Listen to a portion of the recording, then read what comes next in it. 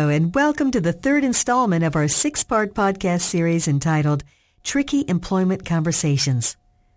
Today, for our third segment in the Tricky Employment Conversation series, is the dreaded doomsday day of discipline, at least if you're on the receiving end of such a day. In this segment, we take a quick guide through the nuts and bolts of conducting a disciplinary action meeting. Now, unless you get pleasure in causing pain, most employers may find having to conduct a disciplinary action a most unpleasant, albeit sometimes necessary part of the employment relationship. As an initial matter, to avoid unnecessary embarrassment or humiliation, verbal disciplinary action or negative feedback from the employer generally should not be done in a public setting in front of an employee's colleagues, for example.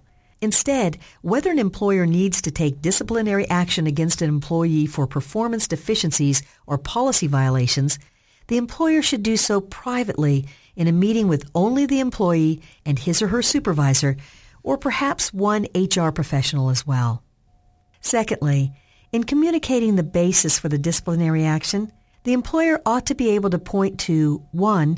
Concrete examples of the offending conduct if the employee is being disciplined for policy violations, and 2. Specific instances of mistakes, failures to reach certain goals, etc., if the employee is being disciplined for performance issues. In this regard, it is a best practice for the employer to come prepared to such a meeting with supporting documents, just in case an employee tries to challenge the employer's grounds for the discipline. For example, if an employee is issued a final written warning during a disciplinary meeting for his constant tardiness, then the employer should point to its written attendance policies from the handbook, as well as the employee's timesheets that maybe show a pattern of him clocking in 10 to 15 minutes late on every hangover Monday for the past couple weeks. Having the backup materials to support the employer's reasons for the disciplinary action will help the conversation go more smoothly and hopefully will eliminate any dispute from the employee in the face of such concrete evidence presented during the conversation.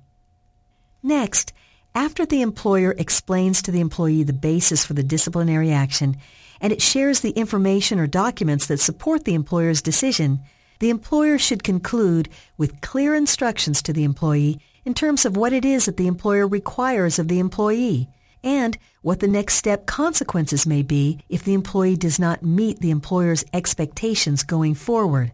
Finally, verbal disciplinary action should be documented, even if the meeting doesn't result in a written warning or write-up against the employee. The employer should always memorialize, in writing, counseling sessions and verbal meetings involving disciplinary action that it takes against an employee and then place such memo in the employee's personnel file. Adverse employment actions such as verbal warnings and write-ups can also be a source of potential discrimination and/or retaliation claims, particularly if employers are not consistent in their distribution of discipline or enforcement of employer standards and expectations. You may have more questions on this issue, which we are happy to help answer for you too. Just click on the Ask Questions tab to call or email us directly. Just ask so we can help make your questions become answers.